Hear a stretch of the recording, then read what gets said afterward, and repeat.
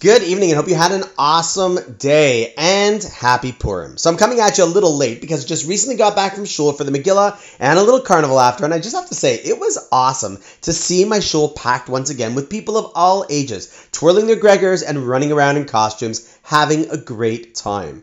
So perhaps for tonight, costumes are a great thing to discuss as our next subject on Purim, because isn't it a weird custom to wear costumes as a religious practice? Now again, listen, as kids, we're happy to do so because what kid doesn't like to dress up? And it definitely engages them. Whether they dress up like Mordechai and Esther or like a Ninja Turtle and astronaut, they just love dressing up. Best proof being that the Lipner kids have 5 bins in the playroom labeled dress up, full of clothing and costumes that they are constantly using.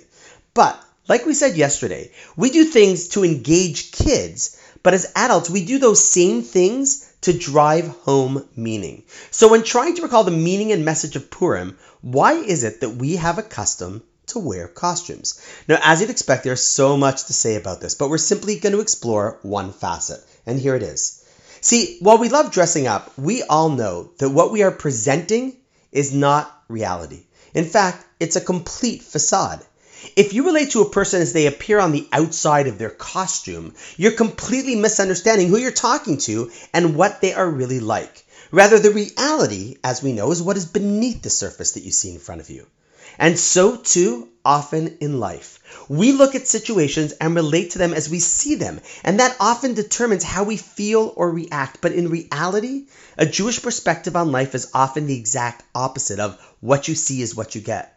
The whole story of Purim is an orchestration to get the Jews to do tshuva, strengthen their identity and commitment, and ultimately rebuild the temple. But if you looked at the story at face value before the mask is taken off the whole plan, you would think that what they see is the fast and complete assimilation of the Jews and furthermore the genocidal destruction of our people. But that's not what's going on. That's not what ultimately happens. That, my friends, as we see, was just a mask of God's plan all along. The lesson is profound, it's practical, and it's powerful. Never judge what is happening to you at face value when things are not going well. God loves us like a parent loves a child, and just like a child often judges a parent's actions by how it seems to them on the outside, because they're not mature enough to understand and realize that their parents have other and only good intentions, so too is our relationship with God, both personally and nationally as Jews. Looking at a costume reminds us that in life, to truly understand the messages around us, we have to look beneath or past what it is that we might see on the surface. So on that note, wishing you an awesome night. Happy Purim, and I look forward to seeing you again tomorrow.